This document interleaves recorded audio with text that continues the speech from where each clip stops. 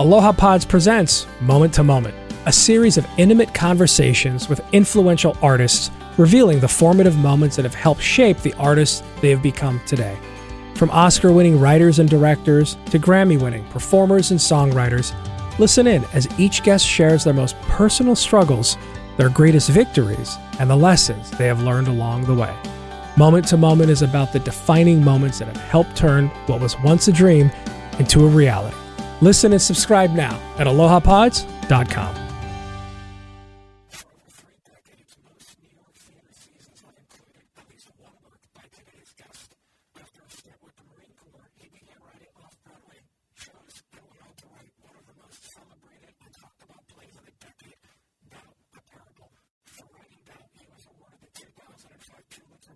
The Tony Award for Best Play, along with Drama Desk, Our Critics Circle, and Obie Awards, among others. The Academy Award he won for Moonstruck managed to persuade his father that, despite the great benefits package, a career with the New York City Sanitation Department may not be in his future. His masterful use of Occam's razor, always on full display, never more so than within his character's dialogue. Be it their presence on stage or screen, his characters always seem to have something gnawing at their souls. Fortune smiles on us today. Perhaps we may learn a bit about what gnaws at his soul, and just maybe what he, Colin Powell, and Grandmaster Flash may have in common. Moment to Moment is honored to have with us today renowned playwright, screenwriter, and director John Patrick Shanley. John, thank you for being with us today. Oh, it's my pleasure. Thank you so much. What are your best known for your work as a prolific writer? I'd actually like to start focusing on your incredibly underrated work as a film director. And I remember something I read in your collection of plays, volume 1 at the bottom, where you wrote, writing is acting, is directing, is living your life. There doesn't seem to be an artificial partition there for you between the writing, acting, and directing part. Yeah, well, I am an artist, and so the practice of living demonstrates itself in one of our own films. The artist is eating breakfast, and that's not my way of bragging. It's just the way it goes, That's great. I remember something 12 years ago you said in a New York Times talk, so I've been dying to ask you, so I want to jump right in. So there you were on set directing your film, the second film, 2 decades after your directorial debut. It was in the climactic scene of Belle, the film, again, adapted from your own Broadway play, which had been one of the most celebrated plays in recent memory, nominated for 8 Tonys. You won 4. That play took home 4.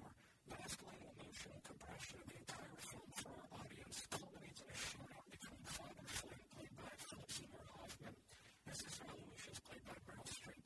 So the execution of this final scene, the whole film hangs on it. You were talking about there was a moment where Phil Hoffman was behind the desk and a moment wasn't quite clicking for you, and then you came into an adjustment that kind of made the thing go up.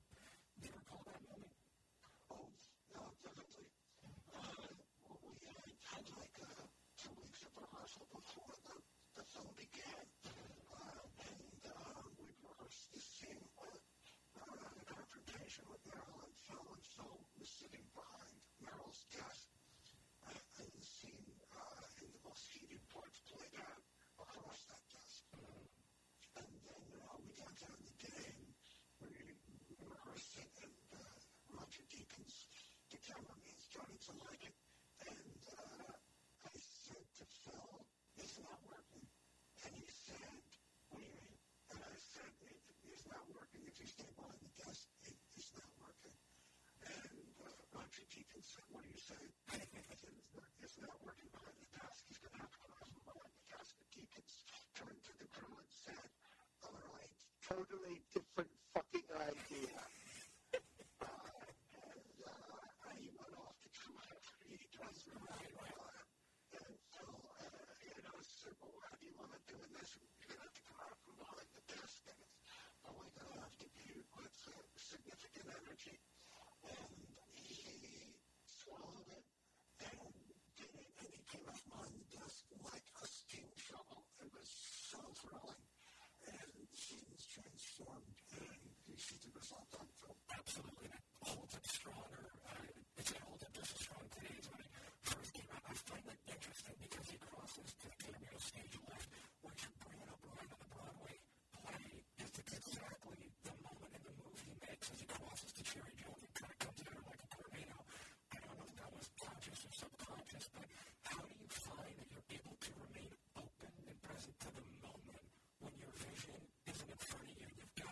investment and there's money and schedules and considerations, and the stakes couldn't be higher. Well, that's exactly the thing that makes you do it. And it's fear. Jesus Christ is not working. What are we going to do? So we're going to have to make an adjustment right now.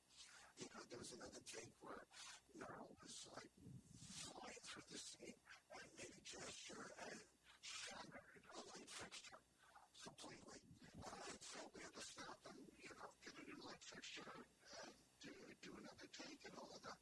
And she handled that with just complete Schadenfreude. I break lights every day. And she didn't think anything of it. But, when you're there, everybody knows, all the actors, and you know that this is it. If you don't get it, you're going to have to live with it for the rest of your life. And that kind of pressure, I think, is very good. You never just sort of hum along and go, oh, I know I got the first, and now I get the second, and the third shot, and we're all done. At every step you're like, did we get it? If it's the slightest step, you have to go back. There's another scene in the film where Viola Davis and Meryl Streep are in an exterior scene, and they're doing a walk and talk, and it's a very crucial scene for Viola.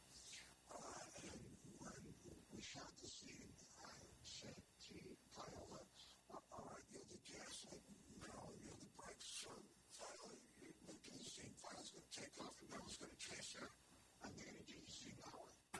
So they did the scene, and it was terrific. We shot it on a steady cam with a guy in a rickshaw. Then I got to Daly's, and I looked at it, and I'm like, it's wrong. That looks like Viola is guilty, and Meryl is pursuing her until she confesses what she did wrong. Then it looks as if Meryl knows from the top of the scene what is coming later in the scene, and it can't feel like that. Right. And because this was, a full crew out on city streets shooting this scene, I basically was afraid to tell the producers, specifically Scott Rooney, that I had to go back and reshoot the scene. And so, but towards the very end, there was a shot with Meryl, and in one corner of the frame was bright sunlight. And I said, we can't have that. It's supposed to rain at the end of the scene. There's this big windstorm and rain. That sunlight moves, and we have to go back. And we have to shoot, we have to get that shot. And they're like, okay, I have to get that shot. So we go back, and they say, all right, so now we're just doing a take-up. I said, we're going back up here, we're doing the whole scene. Once I had them there, I could get away with it, and I did. That scene, you think about the emotional compression building in that scene and what it does, and to have the actors give everything, and I know they have to come again. I think that speaks to the talent, your vision, to be able to still capture that. I love the ominous feeling of the wind blowing afterward. It's just Meryl standing there and the wind's coming at you. The whole thing works, and the sunlight would have sort of ruined that mood, actually. That's wonderful. You mentioned Meryl was like as open as a 6-lane highway. She's got available to her the whole piano. She's got 88 keys, but she has, she's worked out what she's going to do, and she is reluctant to leave that. It was only very rarely that I asked her to leave it because she'd come up with really good stuff, and in general, you hire these kinds of people because they are going to do a better job than you could do if you were an actor. And so they make more interesting choices, and, Meryl was certainly one of those. And once in a while, you got to push them to do something that's a little outside of their zone. I know when we went back and reshot that scene, that Meryl, I didn't know this at the time, but I thought I was outraged, privately, because she thought I was abusing Viola. Nothing could be further from the truth. I was trying to get the performance that would make Viola didn't feel like Viola was like totally enthusiastic. She tried to take another shot at it. But it's sort of my job to do it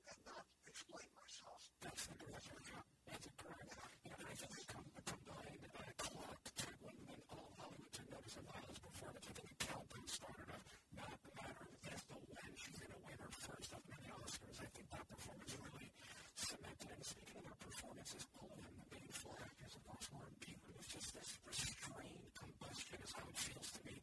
Like you got them all right up to the point of either explosion or implosion, yet you kind of pulled them each back before the whole thing went up. How the hell did you achieve that consistently across the board?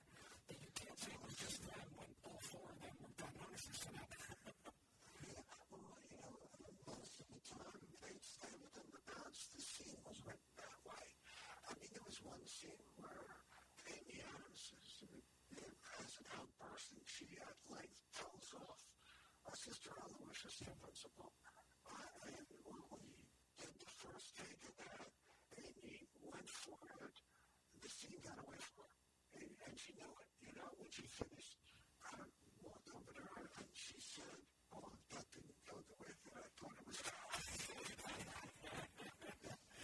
And I said, no biggie, and in that case, I did guide her in the direction of underplaying, restraining, holding back, and within one or two takes. That's phenomenal. Last question you haven't done yet. You remember Phil Hoffman talking about the psychological warfare that Meryl brought against him, where offset she was getting right. Can you share some of that mind screwing she was doing with him? Yeah, apparently, Phil had a lot of history of this kind of thing. Did a Chekhov play in the park, and she would be whispering things. And he was like, just a hide for right away, because he was trying to mess up what he was doing for her own purposes. I don't know what they were. So for the audience, just so you know, the word with Phil I talked to him years ago, he was like, she was yelling shit like, "I'm going to kick that Phil Hoffman's ass," and she's like getting ready, like a whole crew can hear her say that. That's when we were shooting down. When she was shooting down, she was muttering, and she wasn't shouting. Muttering, and she was going to wipe the floor with him. And then I remember we did a talk back in L.A., and I mentioned that, and she said, "Oh, nothing like that ever." I'm Phil Hoffman, fan of your That's funny. Getting to the script and the cracking the code of this adaptation, it's no secret that in Hollywood, a graveyard's filled with bodies of failed adaptations of plays into cinema. When director Michael Corrente was with us, we talked about him making Dave Mamet's adaptation of American Buffalo, trying to work cinematically. I mean, he said he couldn't call it an adaptation. He said he paid David $1 million, basically $250,000 for 4 words. He wrote fade in and then fade out. So that wasn't quite an adaptation, but let's talk about how you tackled this as a screenwriter. I remember you said at a talk once, I resisted being a screenplay until I got to page 50. I'm fascinated to know what happened and what was on page 50. Well, I was writing the screenplay, and I knew that it wasn't working. And I was in just despair about it. And I got to page 50, and I said every single scene didn't work. And I got to page 50 and did the scene with the feathers on the roof. And I said, well, that's cinematic. That'll work. And it relaxed me. And I'm like, okay, I just have to solve this in every scene. There is no overarching solution.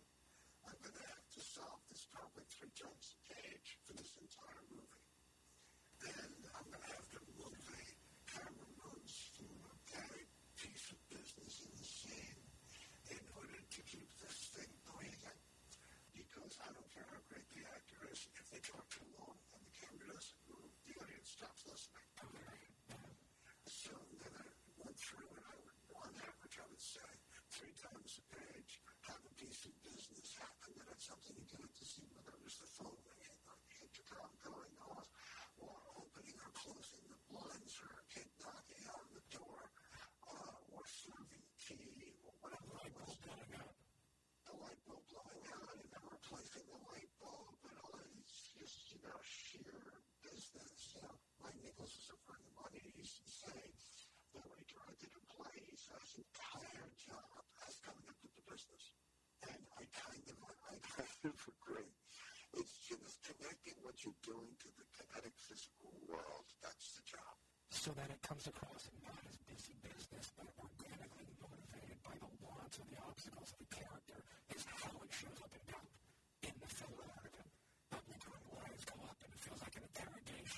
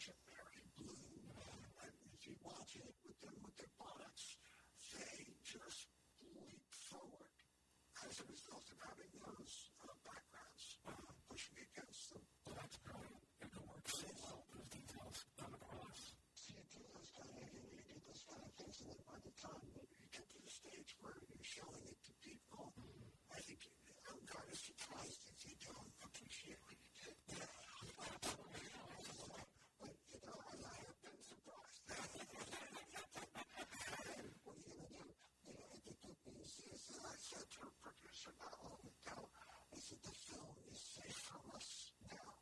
It doesn't matter whether now when people condemn it, their voices to listen to the film. It will continue to exist. Right after this time, it's safe. It's gone off into the world. We're safe.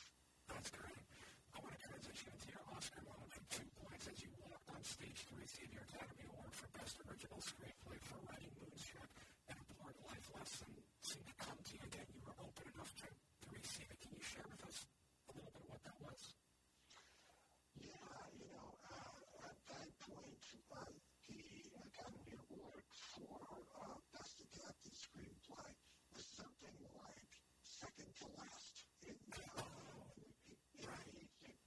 and so I was sitting for 40 hours waiting for my turn to, find out whether I wanted it or not. For some reason, I was seated next to Phil Gossett. Seemed like a nice guy. And I started to think, because I thought time to think, I thought, I wonder if I think I'm going to win it, or if I think that I'm not going to win it. I don't know which I actually think. And then when my category came and I was announced, I was shocked. And I realized I totally prepared. I got to get it. And I got up and I started walking down the aisle. And I went up on stage and I got kissed by Audrey Hepburn and by Gregory Peck. And they handed me an Oscar and I turned around and all movie stars that I'd ever seen right there. And I remember thinking, let this moment in. And I realized the same moment that I had spent my life defended, and necessarily so, as an artist must be. And I thought, put down your sword and shield and let this moment in. And I'll always be grateful that that thought came to me in time for me to experience the moment and let it in and have the joy of that, the feeling of achievement of that. Because those things are brief. And if you miss it, the little window that opens, and lets that very temporary golden light in, you regret it. And so I was very happy that I was able to show up and truly enjoy this rare and kind of complete victory. That's wonderful. And you said at the winter, you said most don't remember in time that they don't need to shield. And the fact that you were able to do that is why we get goosebumps hearing it all these years later. And then you went on to quote, which I recognized as your intro to Danny and the Deep Blue Sea, if you recall what you then said thereafter. Yeah, I thank everybody who ever punched or kissed me and everyone who I ever punched or kissed. Which I find is perhaps the dominant clue. There's a theme to your body of work. It's in that image right there. We have a warrior's fists and a Bruin's kiss and, wrap them together like a double helix and you get a warrior poet. It's a theory I have. I don't know if it's correct, but there's a clear sense of poetry in your life. You've been a poet your entire life since childhood. Do you recall when poetry, the moment it first came into your world and the impact it had? I don't recall a specific moment. I was writing poetry from the time I was probably around 10. And other stuff. I was writing little prose pieces and stuff. But certainly by the time I was 13, I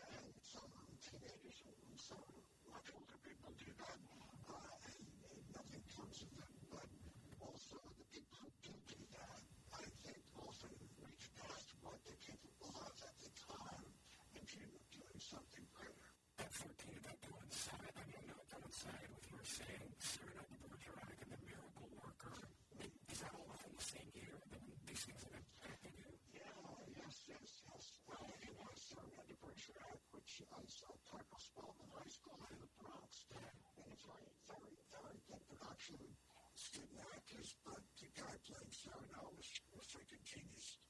And I was in the wings, I was on stage, crewing up, build the scenery, and paint the scenery. And it just night after night, I watched this warrior poet, Cyrano. And he was the toughest guy in the room, and he was a poet, and it changed sort of my idea of what a poet is. Because when I was growing up in the Bronx, being a poet was just, that man punched me in the face.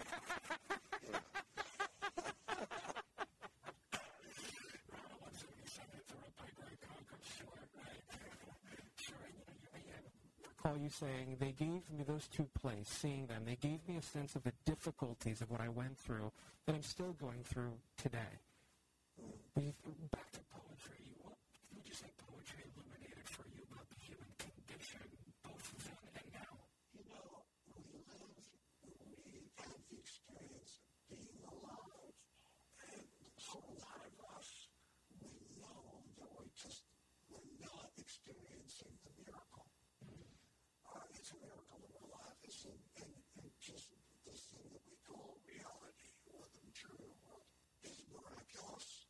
And we, to protect ourselves, maybe as much as anything, we forget that, or we shield ourselves from that. Right. And poetry makes you re-understand that this whole thing is electrifying, shocking, very temporary, and breathtakingly beautiful. You know, I was born a poet. I can't claim any achievement there at all. Right. The words were in me in that way. And at the time I was told to be realistic when I was a child and I was a young man, I rebelled against it because I knew what they meant, which was think less of all of this. Don't experience this as extraordinary. Experience it as kind of dull and boring. And I'm like, yeah, no, I'm not going to do that. I'm not going to do that. I know that this is wild. And I'm going to live it as if it were wild. And I'm going to talk about it as if it were wild, extraordinary, almost unnameable. And you actually try to name this moment or that moment. That's the way that I'm going to go. And I'm going to be in a battle with you guys who wanted to be this lesser thing. Because that makes you comfortable. Was it like a battle over them being a wet towel around the miraculous? Like they were in some way making life less magical and miraculous with that point of view, and you were pushing back on that as well? That was almost like, and we remember, I am a professional dreamer.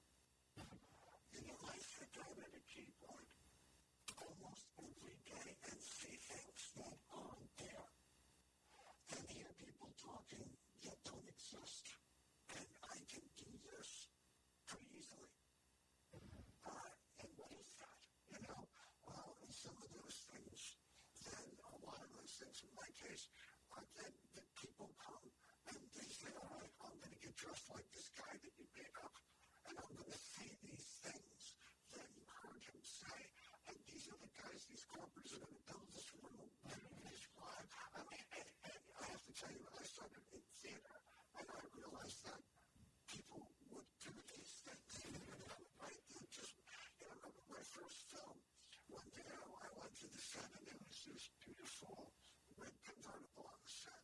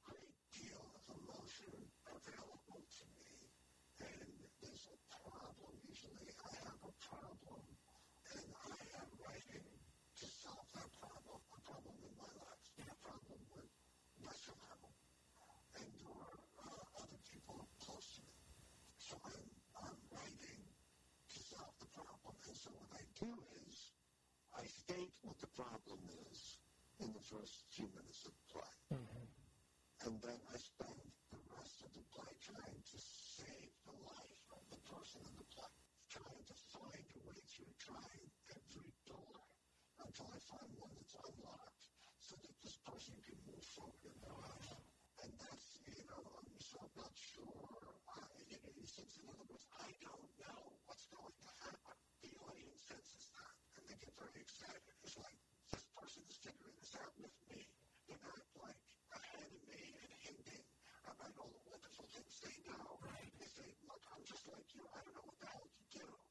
But I'm really determined to find a way forward. And most people share that, They have problems in their lives, obstacles that they simply don't know how to overcome. And, I have a lot of resolve that I am going to find a way. And that's the power of the motor that drives a lot of my work forward. You said before, I have some question in my life, some obstacle, a barrier, an aspiration that's just beyond where I am. And I'm frustrated. I don't know how to get there, so I'm using the play like an attempt to get there and express my heartbreak that I can't get there. Is that part of the motor you're talking about that propels? Okay. And how do you know when that demon has either been exercised or you've itched that scratch, that burning question? Well, it's called catharsis, If I have a moment towards the end of the play where I suddenly go like, that's it, then I have like found something. And if I find something, the audience will have that experience, have that moment with me. And that's what's, the most exciting thing about doing this kind of stuff. That's great. You said before it's all sort of one play in terms of your body work. Is that in a way that's probably true? Do you feel a sense of continuity or some larger flow to it? These are all pieces up for you? Well, I am a big dreamer in the nocturnal sense, and I see all sorts of themes and images that occur and recur throughout my life. And the same is true in my plays. There are some images and emotions that just keep coming back. Like I have many dreams where I climb to a high place and then I'm terrified because I don't know how to get down.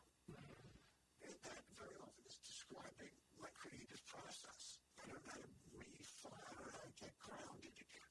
I've gone so far into dream territory that I don't know how to find my way back and write something grounded again. And I'm afraid that I won't be able to. And that's one of my ongoing struggles. I feel that with Dr. Turner's character in The Five Corners. You get a sense of that from Danny after he's quarreling with Roberta and Danny.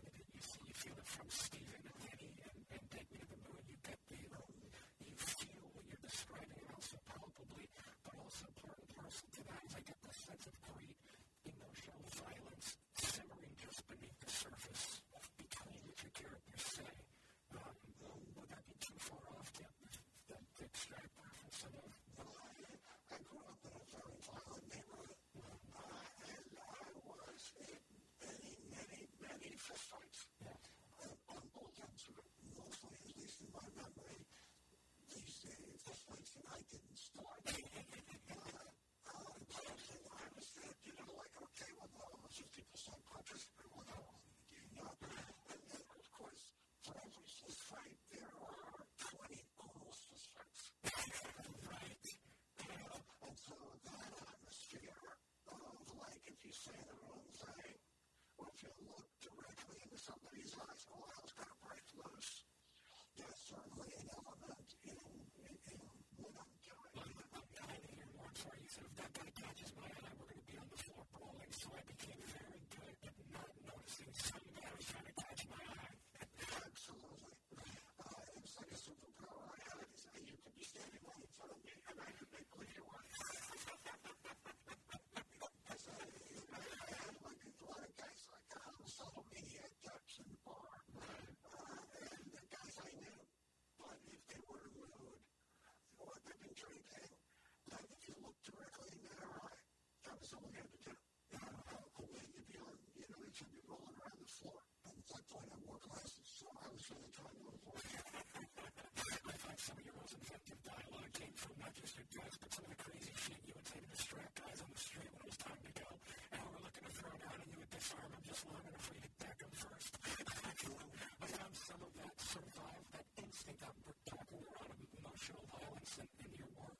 When you have experienced that so much, being physically attacked on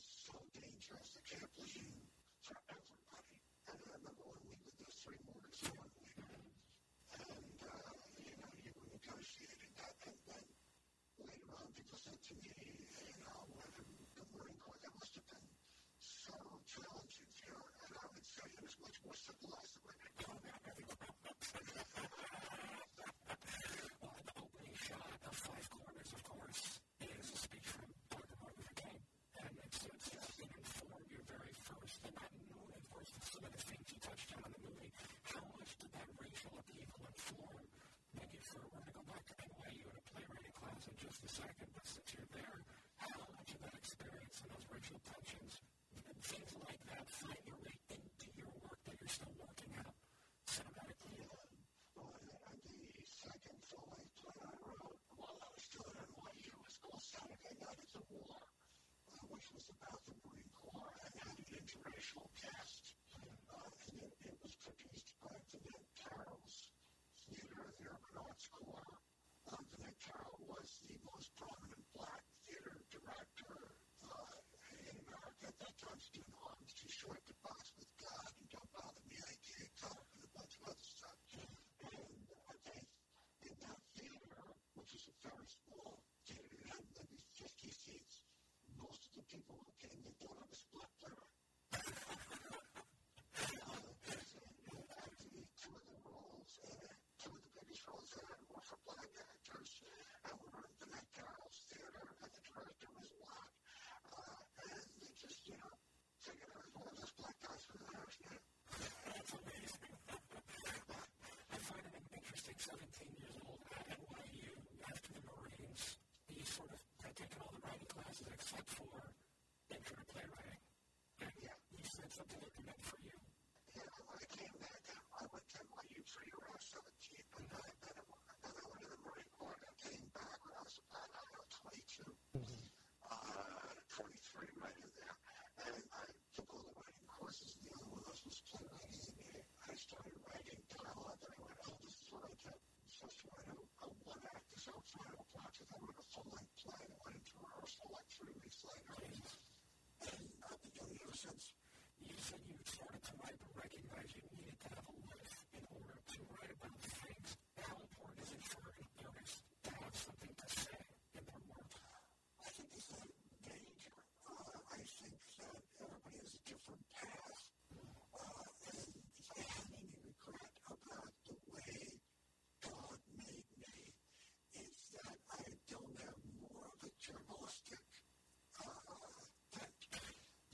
Because in Bud Schulberg, when he did Waterfront, he went down and hung out, the Union guys down on the docks, and absorbed all that, and then wrote down, I was in a church school with those Sisters of Charity, and I absorbed that, but if I hadn't gone there, I wouldn't have gone on the flying to death, so I learned about the guns. I have to be sort of dragged into research. But I had, in the beginning, that first thing, going into the Marine Corps, that was a really good move on my part, both as a writer and also because it paid for my college education. I was on the GFO, and the GFO was good. Well, then you had a fellowship to study anywhere for a year, but instead you turned it down to Dunbar. I got a teaching fellowship at NYU, and so they paid for my tuition. They gave me a stipend of like $200 a month, and they did it for a year, and then they offered me one for the second year, and then Rotary International offered me a scholarship for you to study anywhere in the world, and I turned them both down to become a bartender and a brew burger on 34th Street, because I was like, I'm done. I'm not an academic. I don't, this is not the world that I'm going to be in, want to be in.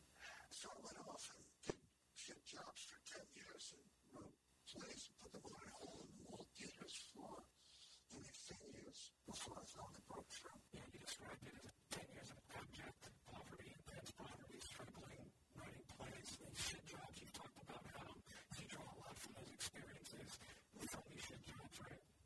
Oh, yeah, I was a moving man with a bunch of guys on the truck, and we'd be on this truck, and you started very early in the morning, and also the truck was in the Bronx, was actually in my old neighborhood. I was at this point, I was living in Brooklyn, and that's far from the Bronx, and I would have to take the train back to the train station I used to go to school, and then walk around over blocks, and then go down a hill onto freight tracks, and then into a certain bombed-out garage where this truck was.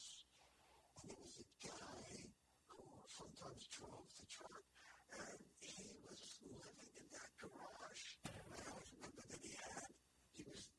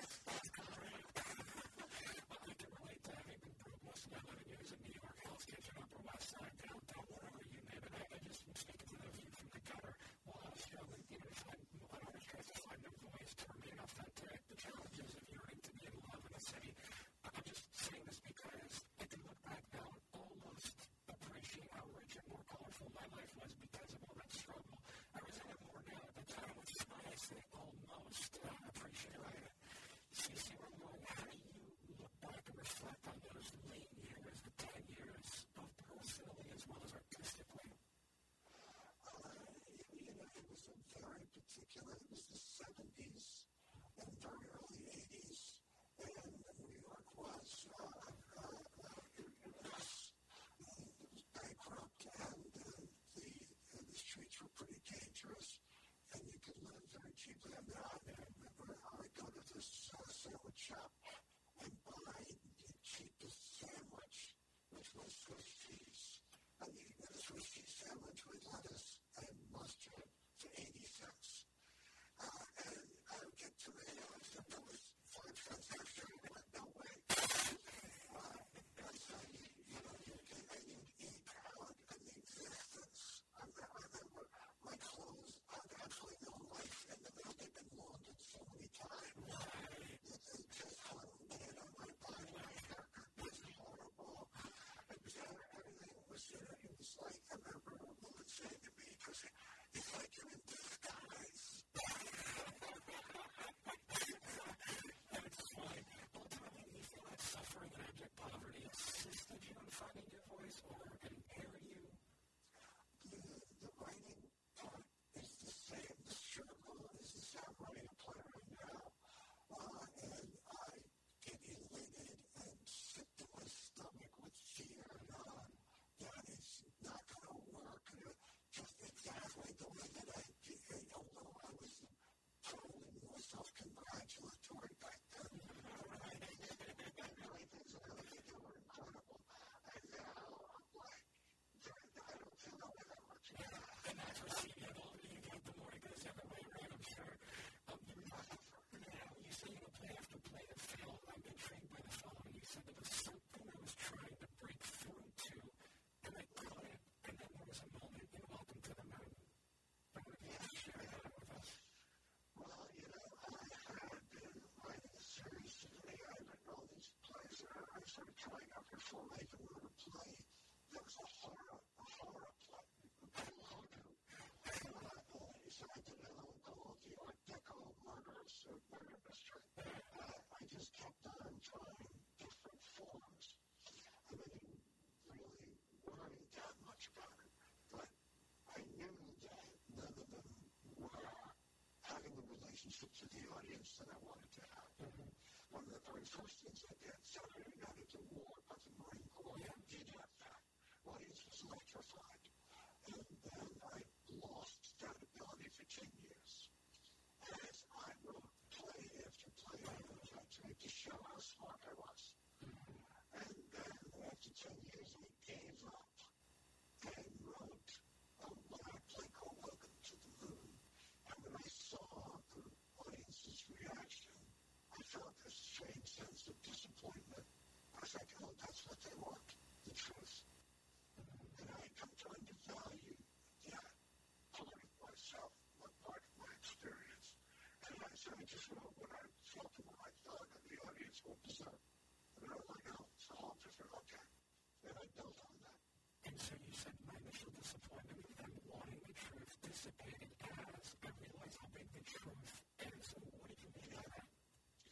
Well, you just say what you actually feel. I didn't think I could say what I actually felt. I thought the audience would stand up as one person and run out of the theater. And when I realized that I could, I didn't even realize that I just decided to do it. When I wrote Gaming the Deep Blue Sea, I just wrote exactly what I felt. And the audience, blew up in front of it. They just thrilled. And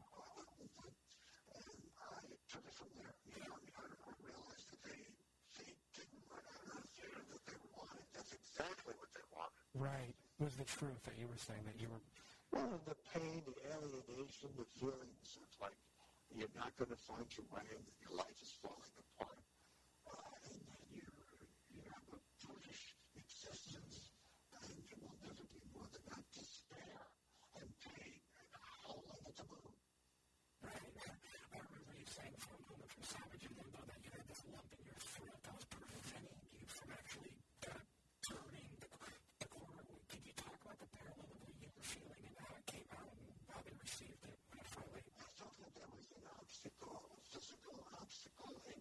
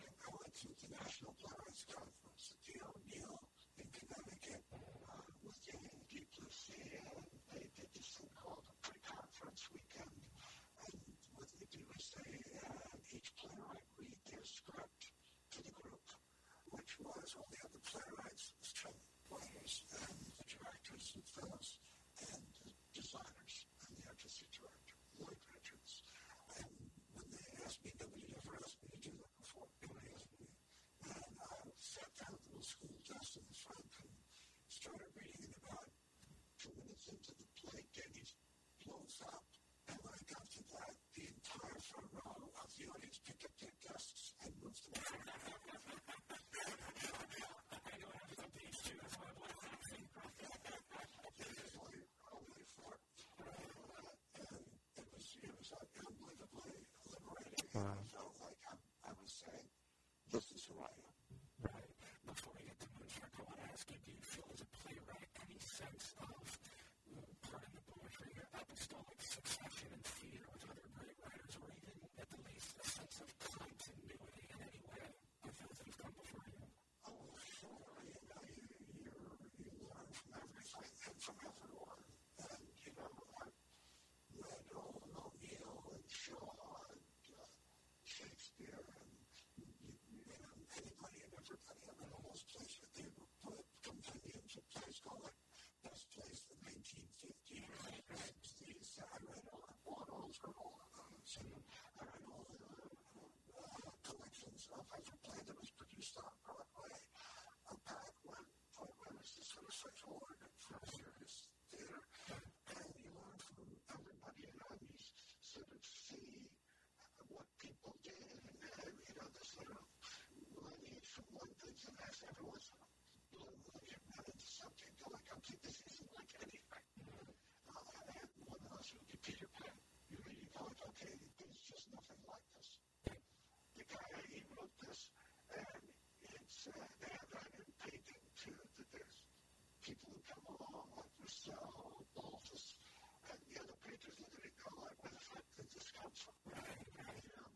And they like, is this guy Brady?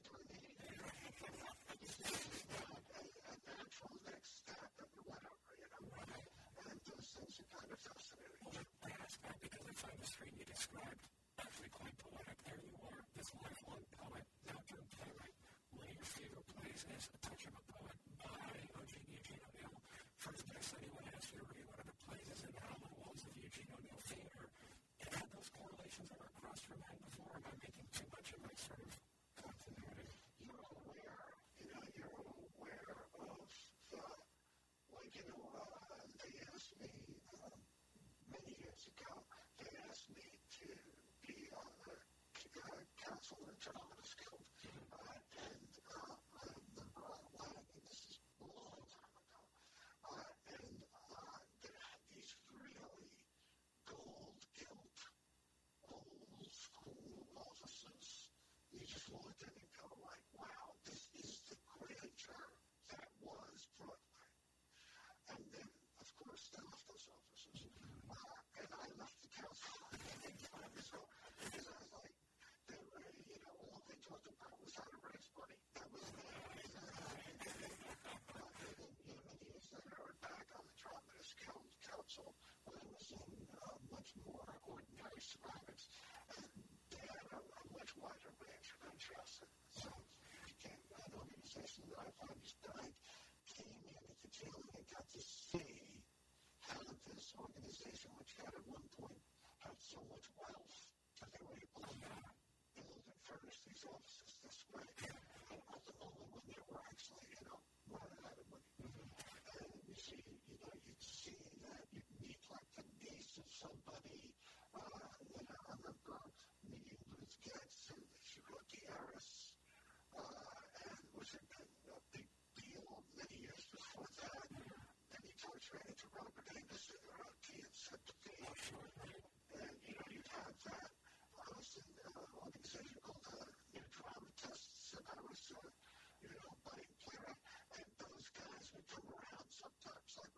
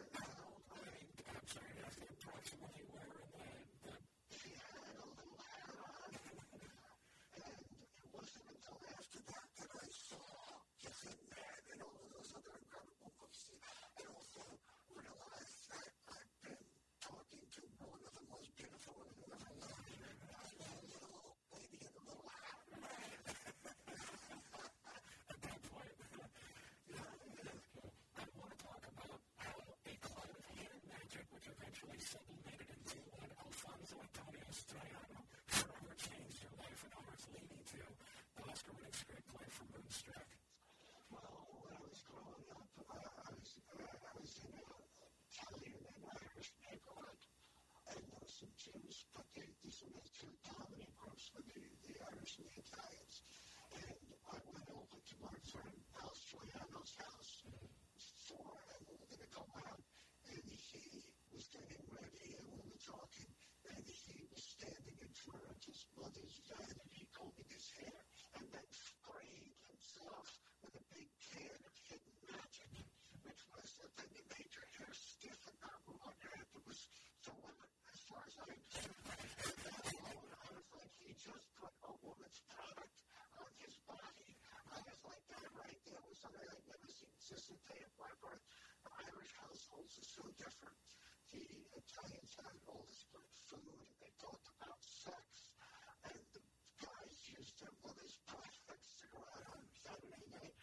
And I was like, yeah, this is so much better than my house. And that began something that ended in me writing Woodstock, which is kind of my Valentine to the Italian-American experience. Yeah, it holds up so well, and as you mentioned, it's incredibly stylized. I went back and looked at it again, and the language, all of it has this, like, the moment in time you've captured, and that's sort of the world it seems you created. And this was a paraphrase of some kind of experiences or people that were around you. It's like Italian. Well, they say, the Woodstock, the dialogue is very stylized, and virtually nobody notices that. They're like, oh, my mother talks just like that. I'm like, no, she didn't.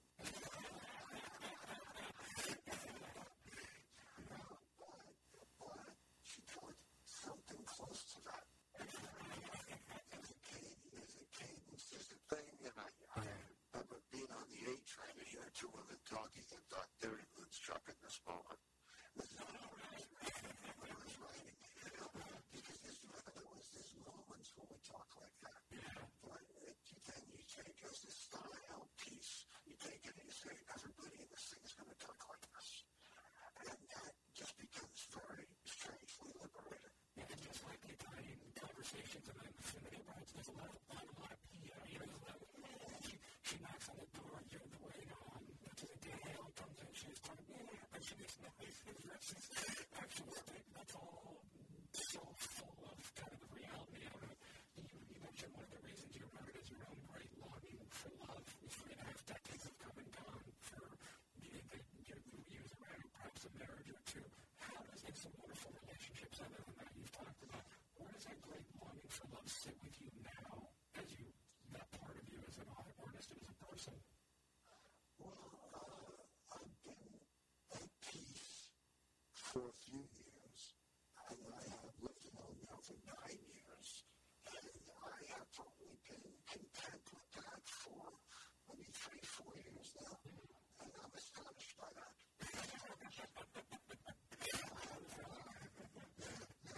But you think you know what your life is going to be, and the good news is you're wrong. And, when I got married the first time, I thought it was for life. When I got married the second time, I thought it was for life. I had a girlfriend, I thought I was with her for life. I was wrong every time. It amazes how long it takes me to realize I don't know. I don't know the future. I barely know now. And I have to sort of, have some faith in the genius of life's narration to take care of me. And I've come to a place where I have some faith in that. That's beautiful. And I'm transitioning into Joe versus the Volcano because, again, the story of Tom Hanks and Meg Ryan, for me, it reminds me of the power that love can have and how love conquers all. I mean, there's other things I know, but for me, that's what, again, rewatching it mesmerized me.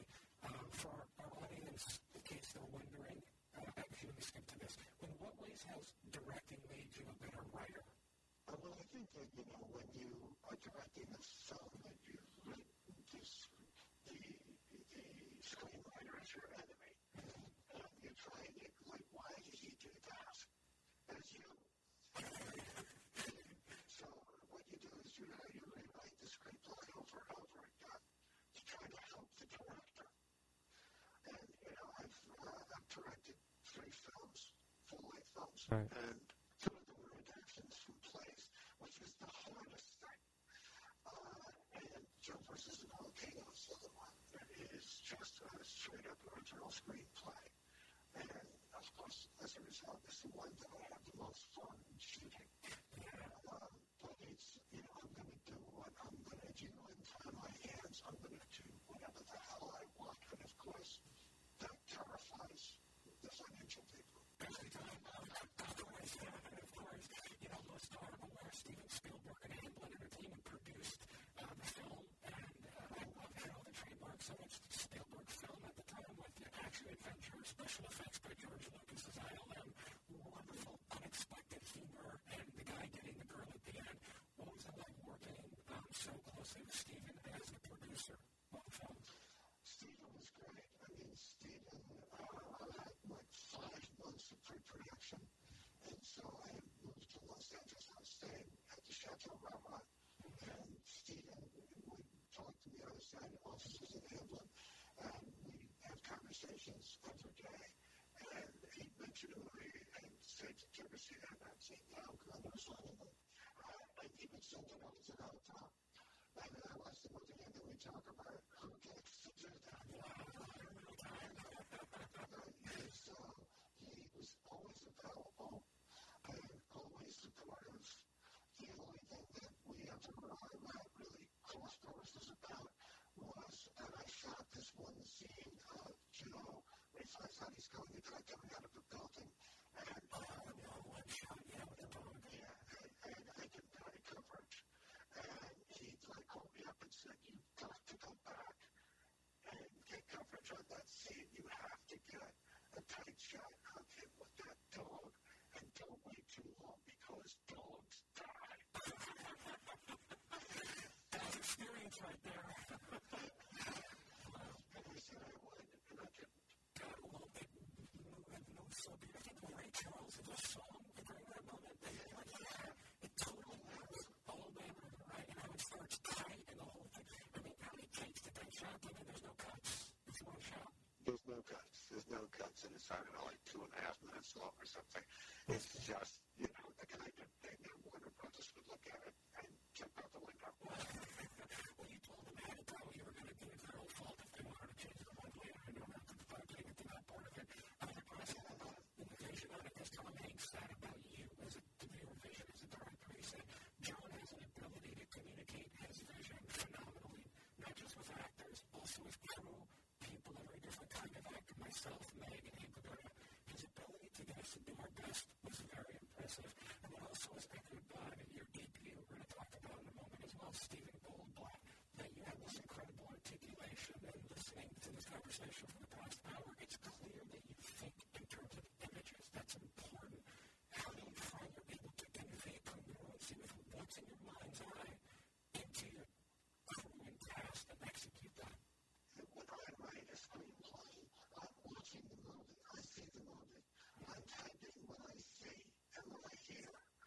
And so when I talk to the actors or the cameraman, I relate what I have already worked out at home. And then I also really enjoy throwing a lot away if something else looks good on the day. As you do with doubt when the moments happen, right? With your life. Well, that happened with that. That happened with every movie I did. Wild Mountain Time, all. Again, not to touch on that Oscar moment again, but that you have this uncanny ability when the stakes are the highest, when everything can get tense and tight, and you want to do the safe thing, not risky. You seem to be open and present enough to this inner Polaris or some North Star inside of you that's got a clarity when those shy away from these moments. And do you find that it's easy to get to reach for that? Is that just there for you when you're in these moments? Well, I'm an in-the-moment kind of person. When I write these things, I play the scene. Let's say it's an argument between a man and a woman. So I'll write the man and what the man says, and then I don't know what the woman's going to say. And so then I'll turn around and I'll be the woman, and she'll say something, and I'll be like, "Oh, I didn't see that coming." And that's, a kind of inner spontaneity that you foster. for many years. Well, just jumping in quickly to Wild Mountain Thyme, and we appreciate you going over time with us. This is so rich and textured, what you're sharing. There's a line in your film, Wild Mountain Thyme, an adaptation of your very successful play Outside Mullingar. Emily Blunt's character says, men always think the subject's number one. And I resent you for the honesty of that, because that was a risk made with me. Again, that is subtext that you write women so well, and you just say me the question, you just explain that process. You actually put yourself in that situation. Do you find that you go back and forth as you're writing, or do you kind of think of the story all the way through from one perspective and then come back from the other? No, I do it from moment to moment. Okay. I may have some place that I'm trying to get, but I don't know how I'm going to get there. And how did you get the number one female box office star on the planet at the time, I think, starting in your film with Impossible Schedules? She read the script and called up and said, I want to do it. So it was, I started with Jamie Dornan, who I thought was the only Irish really romantic lead around. I thought, well, I can't believe this guy exists. I wrote this thing, and here he is. And I didn't really have a second choice for that. Right. And then Emily came on a little later, and Chris Walken came on the day after that. And she just read the script over the weekend and said, yes, on Monday. That's incredible. And of course, you have to erase this from there. Christopher Walken and that experience of how generous and giving he was, how would you expect to write to him? He's a sweetheart. He needs a lot of room. If he can see you, it affects him. Trying to hide in a closet for 3 days while he's trying to ask that. The first 3 days, I believe, right? Yeah. He's very easily affected by the judging eyes of a director. So I just dodged it. I gave as much room as I knew. And we had a very good working relationship. I mean, he's a principal guy who works very hard and very quietly funny. And he seems to key in as a listener, unlike any other actor. Like every gesticulation, every eye seems to go into. What did you learn from an acting perspective about his ability to absorb and to take in all these elements, specifically from the other person on screen? Well, just he's very present. And he does his work privately, and he works very hard. The final two questions I have are, what are the things or ideas you feel you have yet to write that you must write? Because it feels like you're compelled when you pick up your pen or typewriter. What can we look forward to? I'm writing, I'm trying to finish the second of 2 full-length plays. I've written a bunch of one-outs during this past year. And I'm trying to write about the people who society rejects. And what happens to them? When, we have this idea right now of people who say, well, that person should never work again. Yeah. And I'm like, well then, now we are here. What is that person supposed to do for the rest of their life? I mean, that's not my concern. That's, and that's sort of society's point of view. And I'm like, that's a little unrealistic. That's another much talked about, much controversial story in the works here. Wow. This is great. At the end of Joe versus the Volcano, your lead character, played by Tom Hanks, has to face a mortal dilemma about to jump or not jump into a fiery volcano. What are the volcanoes you still have to jump into on a daily basis?